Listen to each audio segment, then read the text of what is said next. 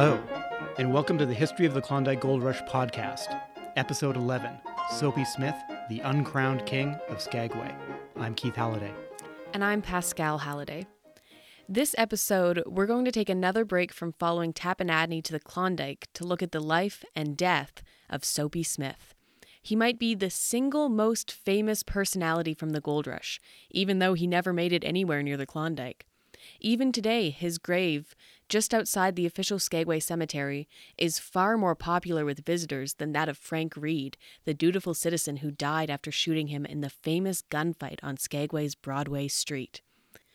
With 120 years of distance, most people find the bad guy far more interesting. Indeed. That's why this episode is about Soapy Smith and not Frank Reed. Smith was one of those legendary Gold Rush characters where the story is not actually exaggerated. His crimes and his brazenness were epic. The fact that he got away with it for so long, in Alaska and the lower 48 before that, is in sharp contrast to how the Northwest Mounted Police were running a pretty tight ship on the other side of the border, something we'll get to when we do our episode on Sam Steele and his men. When you visit Skagway, Soapy Smith seems to take up an inordinate amount of historic space. In an upcoming episode, we ask longtime Skagway resident and historian Alice Cyr whether his outsized place in history is really deserved. She described him as both a truly terrible human being and an important man in Skagway, important to avoid. Jefferson Randolph Smith was born in Georgia in 1860 into a well-to-do family. His grandfather was a plantation owner and his father was a lawyer. However, the family was ruined financially in the Civil War and moved to Texas when he was 16 years old. His mother died the following year, and soon the young man left home, gravitating towards and quickly excelling in the rackets and swindles that were so much a part of frontier life in the American West at the time. In those days, he specialized in lucrative but small-time short cons such as rigged poker games, the shell game, and three-card Monte. These are classic scams. They don't require much investment in time or equipment, and it's easy for the con men to slip away afterwards. For those not familiar with three-card Monte or the shell game, these are cons that involve either 3 cards or 3 shells, one with a P under it, and the victim is tricked by the dealer and other gang members pretending to be bystanders or bettors into betting money on guessing the right card or where the P is. With a skilled dealer, this is virtually impossible to do. It was in Denver that Smith stepped up to bigger things and earned his nickname Soapy. He and his associates would set up a table on a busy street corner. He would show the crowd how bills up to $100 were inserted inside the wrapping of some of the bars of soap. Then he would sell the bars off for $1 each. A shill planted in the crowd would buy a bar and wave around the money inside. The game was, of course, rigged in Smith's favor and was illegal. Once, when he was arrested, the police officer forgot his first name and simply wrote Soapy Smith in the police journal. The nickname stuck. Soapy didn't leave Denver and continue the short cons on the road. Instead, sensing opportunity, he stayed in Denver, and within a few years, and still only in his mid-20s, he'd built himself a criminal empire across gambling, including his own casino and saloon, fake lotteries, watch and diamond auctions, and even a fake stock exchange. Newspaper stories openly talked about the mayor and chief of police being on Soapy's payroll. Among Soapy's more gruesome cons was a preserved human body named McGinty, whom he charged 10 cents admission to see. While you were waiting in line, Soapy's con artists attempted to lure you into playing the 3-card Monte. Soapy sold McGinty before he went to Alaska, and you can still see him at Ye Old Curiosity Shop at Pier 54 on the Seattle waterfront. Soapy's crimes contributed to a wave of anti-corruption reforms in Denver in the early 1890s, obliging him to move his operation to a booming Colorado mining town for a while. But friendly politicians were soon re-elected in Denver, and he returned to his former base. Another wave of anti-corruption campaigning ensued, and Soapy even managed to get himself deputized as a deputy sheriff as part of this. Apparently, he fulfilled his duties by making fake arrests whenever victims of his gambling scams threatened to make too much noise. He would arrest the victims of the scam, who, thinking it was a real arrest, were all too happy to leave the premises without complaining further, if given the chance, rather than be taken to the police station, where their gambling habits would become public. Smith was surprisingly open about what he did for a living, just as he would be in Skagway later. He told a Denver reporter that, quote, "I consider bunco steering more honorable than the life led by the average politician." Finally, even for Denver, it was all too much. A new governor of Colorado clamped down on crime, and Soapy and his brother were accused of attempted murder. It was time to skip the state. But where to go next? He apparently posed as a colonel and offered the president of Mexico to recruit a battalion of American mercenaries, if paid enough, of course. But this fell through. Just at the right moment for Soapy, the Klondike Gold Mania kicked off. Again sensing opportunity, he went in 1897 with the first wave of stampeders. He and his friends were soon doing three-card Monte in the shell game on the White Pass Trail, around the same time as Tappan Adney passed through, although Adney doesn't mention him. A miners' committee took a dim view of the swindlers, however, and he was soon on a ship back outside. However, in January 1898, he decided to try again. The miners who'd run him out of town were probably all over the border, headed for the Klondike by then, and a new and large crop of potential suckers filled Skagway and Dyea. Seizing the opportunity, Soapy was soon putting a new and improved version of his Denver model in place in Skagway, with some creative new scams on top. His saloon and gang headquarters, Jeff Smith's Parlor, is still visible in Skagway. Soapy's obituary 6 months later in the Seattle Post-Intelligencer estimated he was making $200 to $250 a day, $5,000 to $7,000 a day in our money. Deputy U.S. Marshal Sylvester Taylor in Skagway was soon on his payroll, and he spread the money around to buy friends and support. He did his best to be popular, ostentatiously giving money to widows and orphans. He spread his money freely. Sometimes, at his saloon, he would put a pile of gold on the bar and stay there, using it to buy drinks for everyone until it was gone. At faro or roulette, he would cover the layout in gold pieces. If he won a few thousand, he would not go to bed until he showed everyone a good time.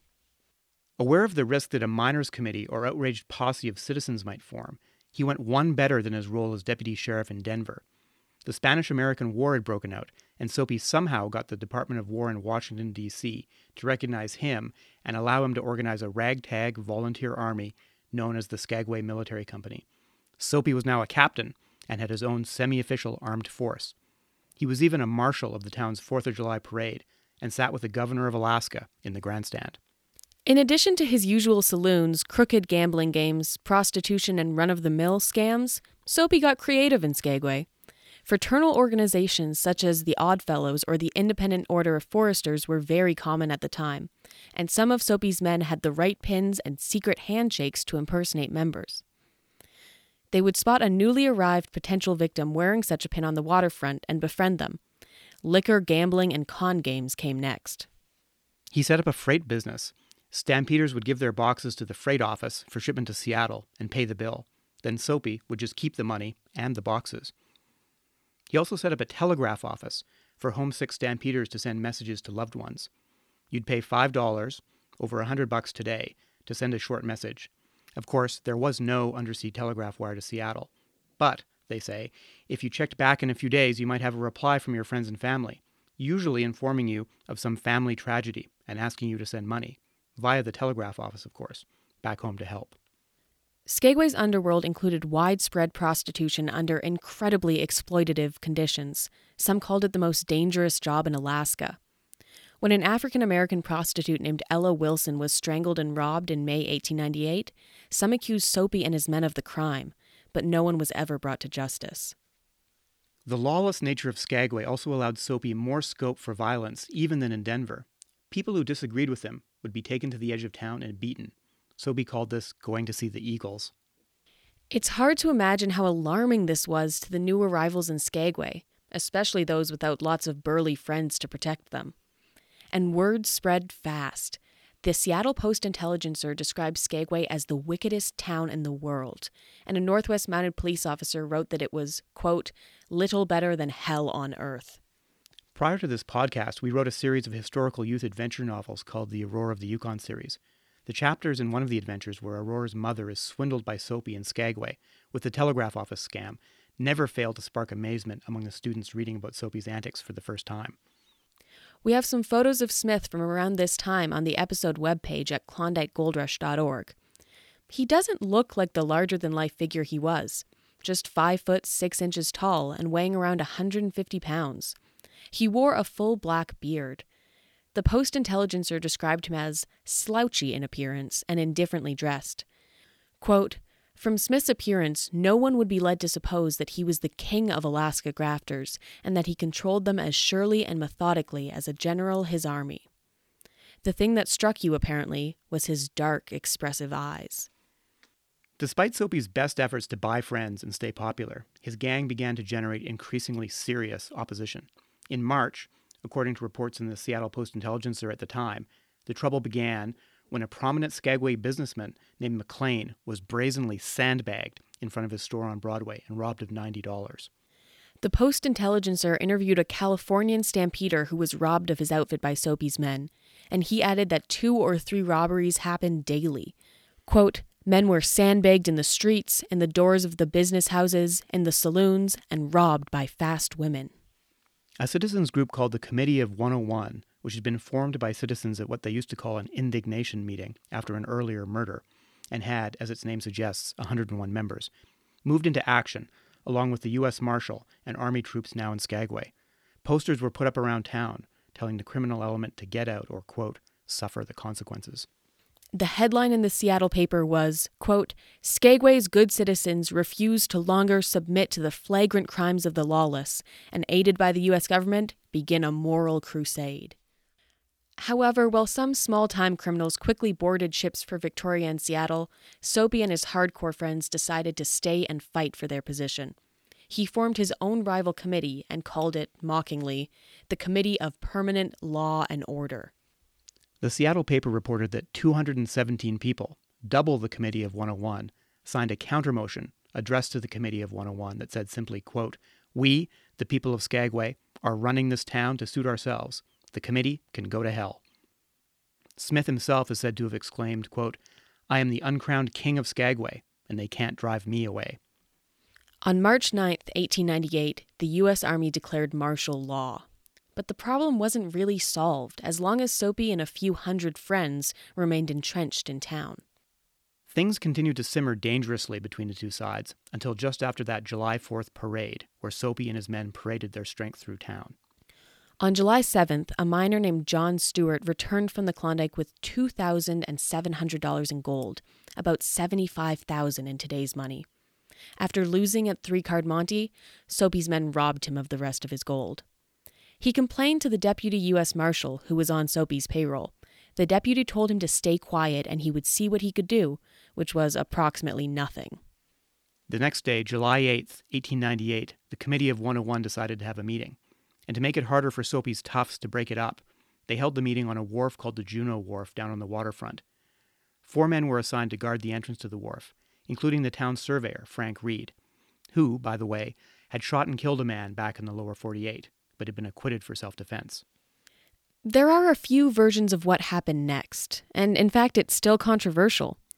The argument about who drew their gun first and who shot Soapy is so lively that the Wikipedia page about the gunfight has been the site of vicious debate in the past, to the point where one editor called for the page to be deleted entirely. But here's one of the most common versions. The director of a cowboy gunfight movie couldn't have designed it for more drama. Frank Reed, solid citizen, is standing with his revolver with 3 other citizens, apparently unarmed, guarding the town meeting on the wharf. Soapy appears at the end of the street, his rifle held in one hand and flipped back to rest on his shoulder, pointing at the sky. Some of his gang are with him. They start to walk towards Frank Reed to break up the meeting. Unlike in the movies, neither man points his weapon and shoots.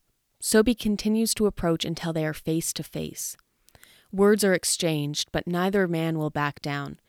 Then something happens. Soapy swings his rifle to hit Reed, and Reed points his revolver at Soapy. "My God, don't shoot!" exclaims Soapy. Shots ring out. A few seconds later, Soapy is dead on the ground, and Reed is badly wounded in the lower abdomen. He will die, painfully, 12 days later. This breaks the spell, and the gang's power dissipates. Soon a dozen of Soapy's ringleaders are in jail, and the rest of the gang skip town. Some of his most prominent toughs sailed for Seattle, where the police chief, when he heard of their arrival, had them arrested. The Seattle Post-Intelligencer put it like this, quote, "It is proposed that Seattle shall not be made a dumping ground for the criminal element of Skagway." Soapy himself was buried, pointedly, just outside the official boundaries of the civic cemetery. Reed was buried inside, with a monument saying that he gave his life for the honor of Skagway. You can see both graves today if you visit Skagway, as well as that of Ella Wilson. The Post-Intelligencer obituary writer figured Soapy made $1.5 million over 20 or 25 years. That's over $40 million in today's money. But spent it all on high living and spreading the cash around to buy popularity. The obituary speculates that he lost more money gambling than any man in the United States. He died relatively poor, they say. The Seattle paper summed it all up this way, quote, "Sporting men admit that Frank Reed, city surveyor of Skagway, did a good job when he killed Smith. Yet they also say that it remains a fact that Smith was the most popular man in Alaska." If you liked this episode, please tell a friend and rate us on Apple Podcasts. If you really liked the episode, please go to our website, which also has links and maps about this episode, and make a donation. That's KlondikeGoldRush.org. Even a few bucks helps cover the cost of equipment and hosting. We didn't do this podcast to get rich, but as an old miner might say, it would be nice to make enough to get our grub stake back.